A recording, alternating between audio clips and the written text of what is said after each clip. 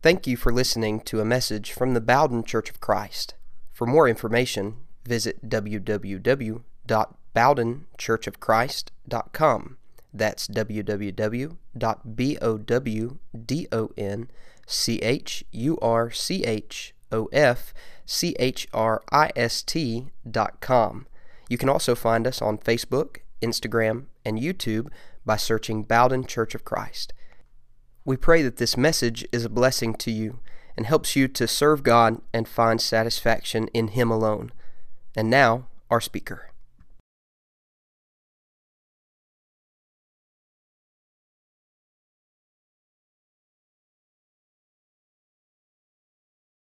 Good evening and welcome to the Bowden Church of Christ. My name is Josh Posey and I am the preacher here at this congregation.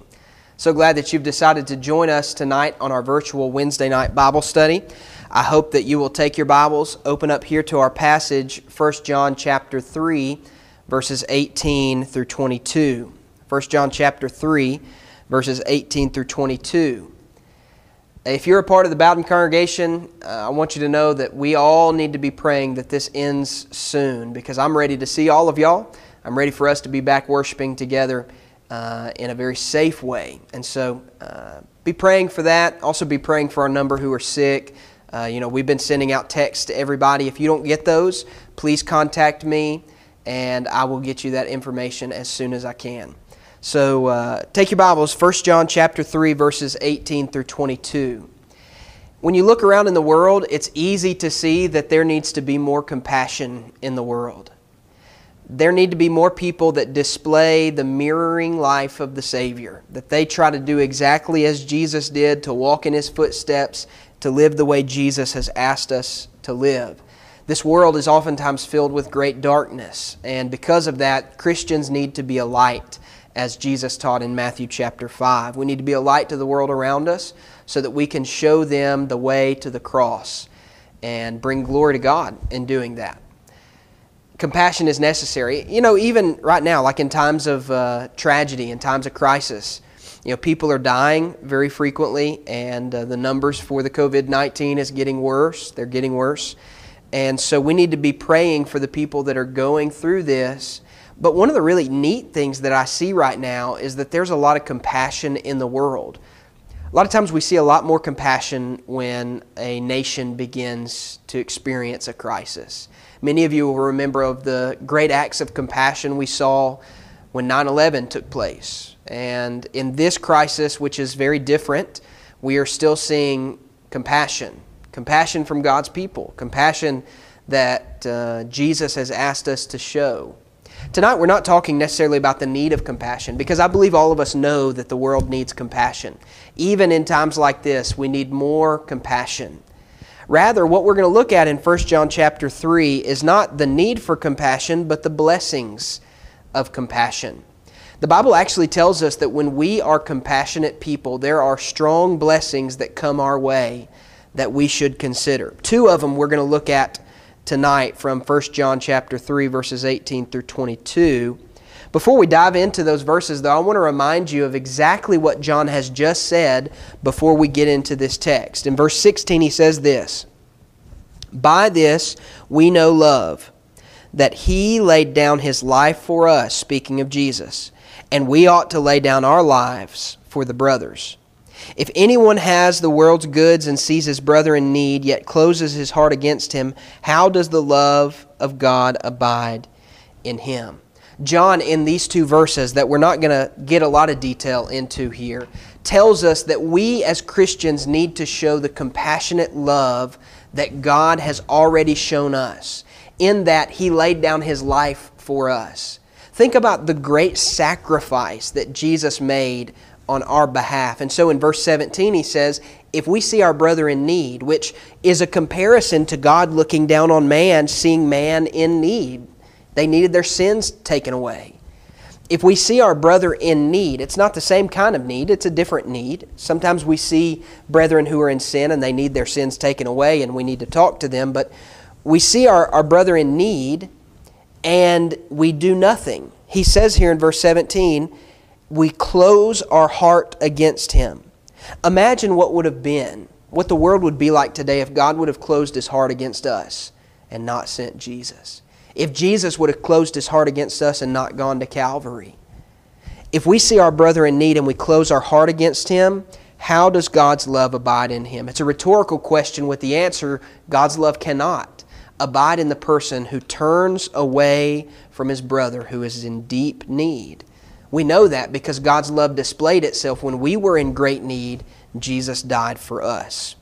And so with that idea of Christian compassion, of meeting the needs of others, of caring for people, John begins in verse 18 by saying this, "Little children, let us not love in word or talk, but in deed and in truth." John summarizes what he's just said in verses 16 and 17. That as Christians we need to have love for others, but he qualifies that love. He tells us what kind of love that needs to be by giving us a negative. Let us not love, he says here, in word or talk.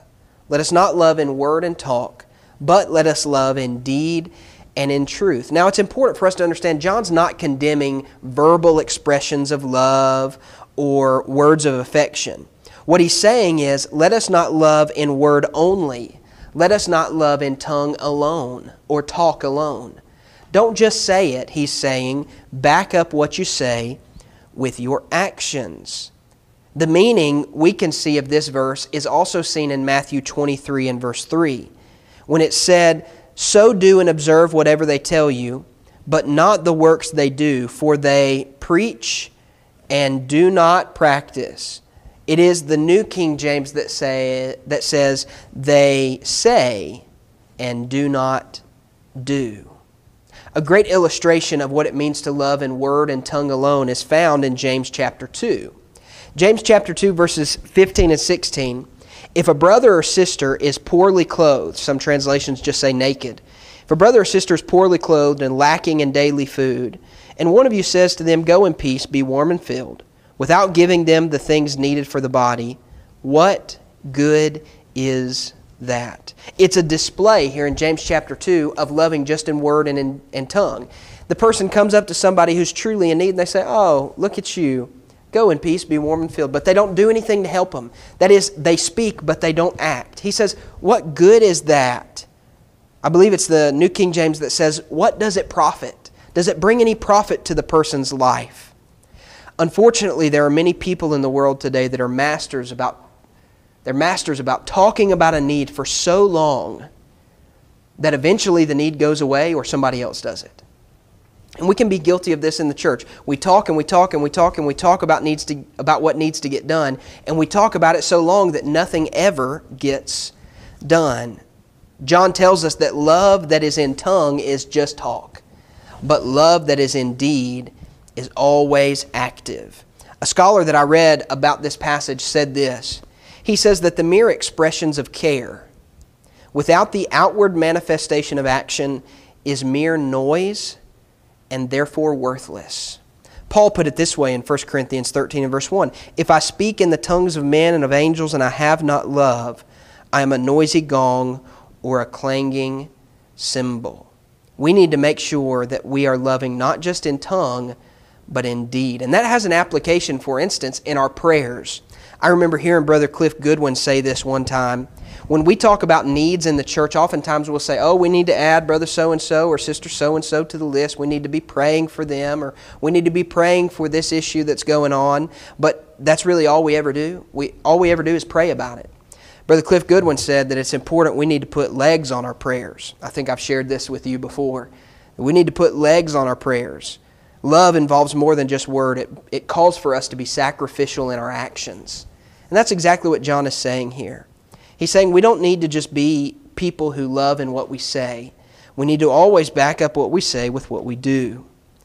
We don't need to just talk about things. We need to get to work. Galatians chapter 6 and verse 10 says that as we have opportunity, let us do good to all, especially to those who are of the household of faith. And we know the common phrases we use. Actions speak louder than words. All is a product of love. The bottom line is this. One of the most distinguishing marks of Christianity is this. A love that originates from God and displays itself in actions. Not just words, but in actions. And that's what Christian compassion is. It's more than talk. Christian compassion is like Jesus looking on the multitudes and having compassion on them, for they were like sheep without a shepherd, and He went to them. He taught them. In cases other than that, He fed them. God always backs up what He says with what He does, and we as Christians should do the same. And so, John is about to introduce us to two great blessings we have when we do this. When we walk out our faith, when we live it in everyday life, when we are active people who actively show the compassion of Jesus, there are two great blessings that come our way. So in this crisis, as you're striving to show compassion, remember that there are blessings, two of them we're going to look at, that come with Christian compassion. They are this. These two blessings are assurance and answered prayers. Let's begin with the first one, assurance. The first one is assurance. 1 John chapter 3, verses 19 to 20. John says this, "By this we shall know that we are of the truth and reassure our heart before Him. For whenever our heart condemns us, God is greater than our heart, and He knows everything."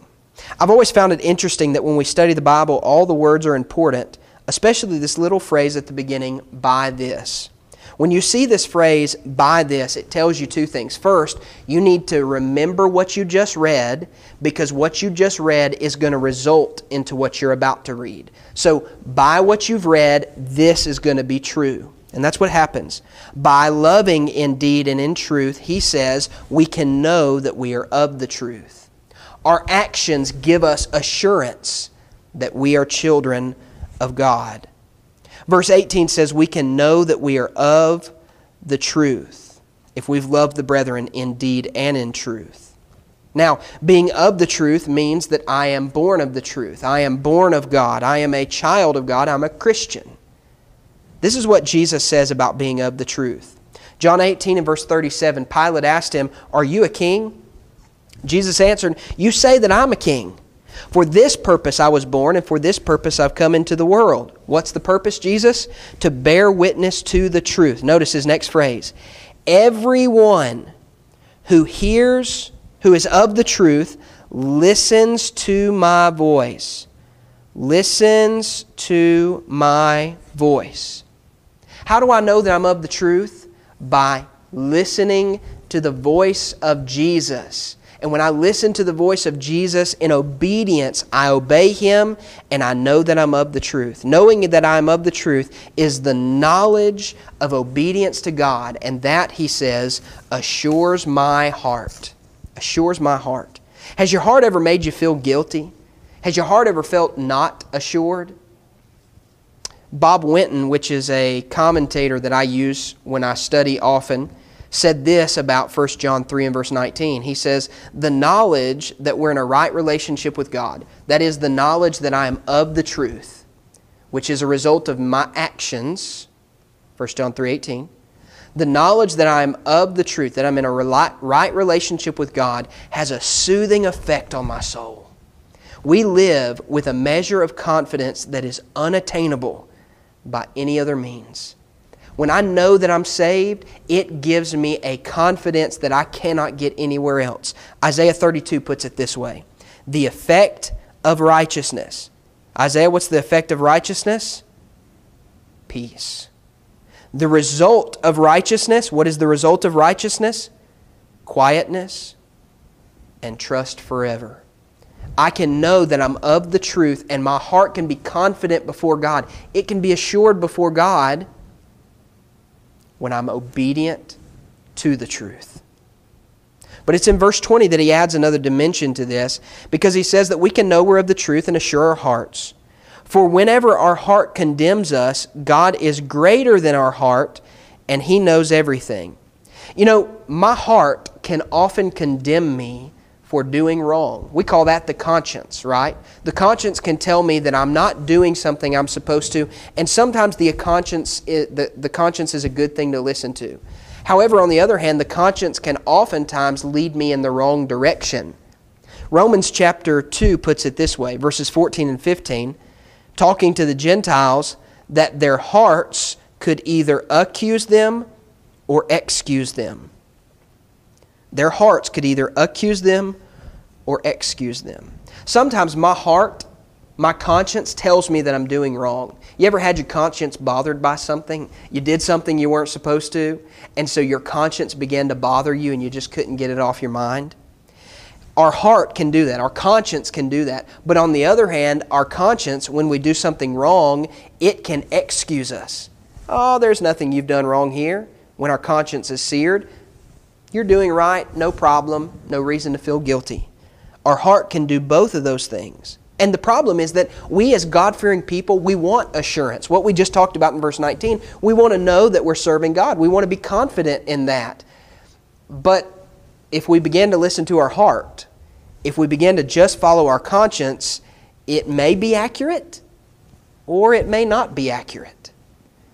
That is, if I have an ignorant or hard heart, I could feel safe and secure but still be in sin against God. Let me give you an example.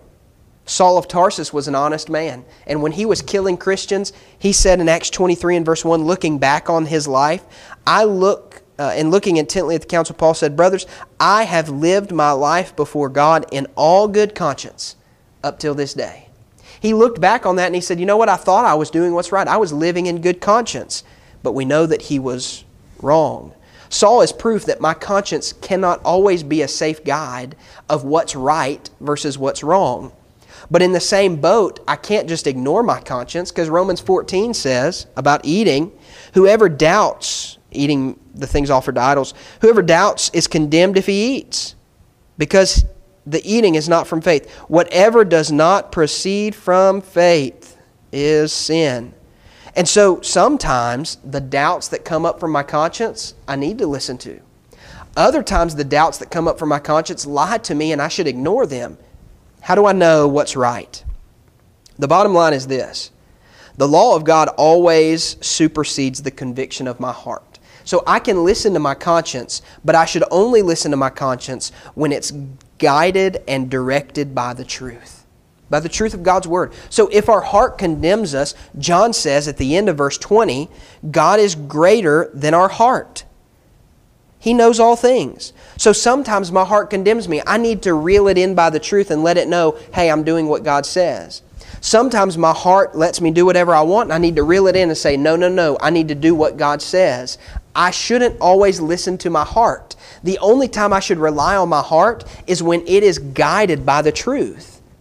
When the truth is the standard by which I live. And so in 1 John chapter 3, verses 19 through 20, John tells us that as a result of the compassion I have as a Christian, I can be assured before God. I can know that I'm a Christian. I can have assurance because I'm fulfilling the commands of God. And I should let that confidence of my heart rest in the hands of God and trust Him that if I obey His Word, I will have a home with Him for eternity, and I will be with Him. So the first blessing that comes from my Christian compassion is assurance.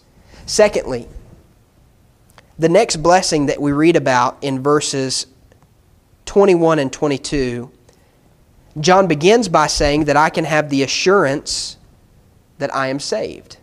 I can have assurance that I'm a Christian, that I'm a child of God, which is probably a question you've asked.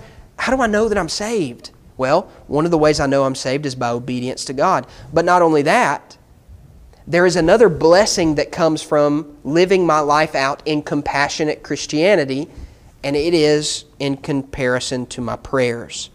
So the first one is that I can have assurance that I'm a Christian, but the second is that I can know my prayers are being heard and answered. Verses 21 and 22, "Beloved, if our heart does not condemn us, we have confidence before God. And whatever we ask, we receive from Him, because we keep His commandments and do what pleases Him." A person that obeys God in deed and in truth, and they're compassionate to others, is not condemned by their heart. On the contrary, their conscience will give them those great feelings of joy and assurance with peace, knowing that I am a child of God. So John says, let us not love in word and in tongue, but in deed and in truth. And by this, we will know that we're of the truth, and our hearts will be assured before Him. He says here in verse 21, that we can have confidence, that when our heart doesn't condemn us, when I'm living the way that God has asked me to, and I can be confident before God, our heart has confidence. That word confidence means boldness or sometimes freedom of speech. One scholar said it's like the confidence that a child has when they come to their father with a question, confidence that he'll answer, confidence that he can come before him and ask him anything he needs. It's a boldness, a confidence. And so when we talk about our conscience, right, our heart, our spiritual heart, the conscience that God has given us, it shouldn't always be about the friction of sin. Yes, my conscience tells me when I'm doing wrong, but my conscience should also be tied to my faithfulness. Listen to what Paul says to Timothy in 1 Timothy chapter 1. This charge I entrust to you, Timothy, my child, in accordance with the prophecies previously made about you, that by them you may wage the good warfare, notice, holding faith and a good conscience. Holding faith and a good conscience. A conscience that is tempered by God's Word. It helps me know that my righteous conduct is right before God, and I can keep fighting the good fight of faith. The reality is that God wants us as children to live and die with confidence.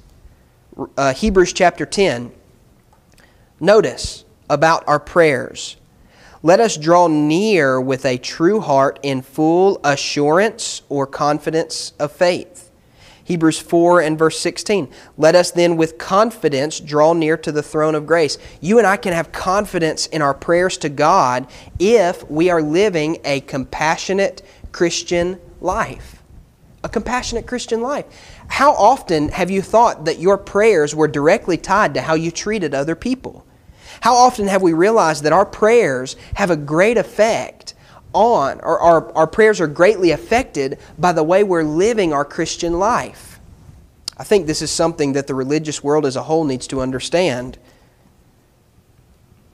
Our prayers are greatly affected by our actions. And so he says if our heart doesn't condemn us, we have confidence before God. We want that confidence before God. Okay? Notice what he says in verse 22. And whatever we ask, notice how he connects this with prayer. Whatever we ask, we receive from Him because we keep His commandments and do what pleases Him. When we love other people and show the compassion that Christianity demands, the mirroring of the life of Jesus, when we have that in our life, it gives us confidence towards God. And confidence towards God gives us a boldness when we pray. I can have confidence when I pray to God because of the way that I'm living my life. Our confident fellowship with God is accompanied by the guarantee of our answered prayers. This confidence comes when I know that I am a child of God, the assurance, and I know that God will act on my prayers. 1 John 5, 14 through 15. This is the confidence that we have towards Him. Notice, this word confidence, again, is an important word in the book of 1 John. This is the confidence that we have toward Him, that if we ask anything according to His will, He hears us. And if we know that He hears us in whatever we ask, we know that we have the request that we have asked of Him. A believer's relationship to his brethren cannot be divorced from the prayer life that he has to God. The way I treat others has a direct effect on the answering of my prayers. 1 John 3. The way that I live in relation to God Himself has a great effect on my prayers. How many of us knew that the way that my relationships react in this life, the way I treat others, the way I love others, the compassion I have as a Christian, how many of us knew that that had such a great effect on my prayer life? It's in 1 Peter chapter 3 that Peter further introduces prayer into relationships when he says that husbands, the way you treat your wife has an effect on your prayers. Man, I think that is a thing that we should greatly consider. The way I talk to others and the way I treat others has a great effect on the way I talk to God. He says that We can have this confidence. Whatever we ask, we receive from Him because He keeps we keep His commandments and do those things that are pleasing in His sight. Tied to the avenue of prayer is the contingency that I'm going to be faithful to God. We delight ourselves in the Lord and His commandments, our prayers are answered. Psalm 37 and verse 4. Delight yourself in the Lord, and He will give you the desires of your heart. Notice that John directly in this passage ties obedience to answered prayers. Folks, prayer is not just something for any old person in this world. Prayer is a spiritual blessing reserved for those that are in Christ. Prayer is not something that God created for any old man. Prayer is a blessing of being in Christ, and it is directly tied to my obedience to Christ. If I want my prayers to be answered, the Bible tells me a number of different things. For instance, my prayers are not answered if I'm not in Christ. John 15 and verse 7, Ephesians 1 and verse 3. Prayer is a spiritual blessing that I have when I'm in Christ. My prayers must be in harmony with God's will. 1 John 5 and verse 14. We know that we can have this confidence, right? We know we have confidence when we pray things according to His will. We know that God's going to answer us. Not only that, James 1 verses 6 and 7 says that I must pray in faith with no doubting, for he who doubts is like a wave of the sea, driven and tossed by the wind. My prayer must be in the name of Jesus, John 14. I must have the practice of righteousness in my life. 1 Peter 3 and verse 12 says that the eyes of the Lord are on the righteous, and His ears are open to their prayers. God's ear is only open to the prayers of the righteous. His ear is not open to the prayer of those who do evil. In fact, it says in that passage that His face is against those who do evil. And I need to pray with the right motive. James chapter 4 and verse 3. You ask and do not receive because you ask wrongly to spend it on your passions. God wants us to be obedient to Him. And by being obedient to Him, I'm going to have love for one another. I'm going to show that Christian compassion that He talks about in verses 16 and 17. That Jesus looked down on us and He saw we had a need. And in that need, He gave His life to save us. He says, if you don't meet the needs of your brethren, how can God's love abide in you? And so when I show that Christian compassion, 1 John chapter 3 says I have two blessings. Number one, I have the blessing of knowing that I'm a Christian. Number two, I have the blessing of my prayers being answered. Have you been living a life of Christian compassion? If not, I would encourage you to start now, because the way we treat others has a great effect on the soul that I have. Let's end with a word of prayer. God, we thank You for this time to study. Help us to always be compassionate. Help us to show the love of Christ to others and understand that the way that I treat others has a great effect on my soul. Thank You for the assurance You give us through this life of obedience. Help us to always lean on You in prayer and know that when we live and practice the things You ask of us, that You will answer our prayers. And so we, Lord, ask You at this time to answer our prayers now, that we pray for those who are suffering, that Your will be done, and if it be possible that they recover. We pray for all those of this congregation who may be suffering. Pray for all those who are essential personnel that are working so hard. Lord, we thank You so much for Jesus, and it's through Him we pray. Amen.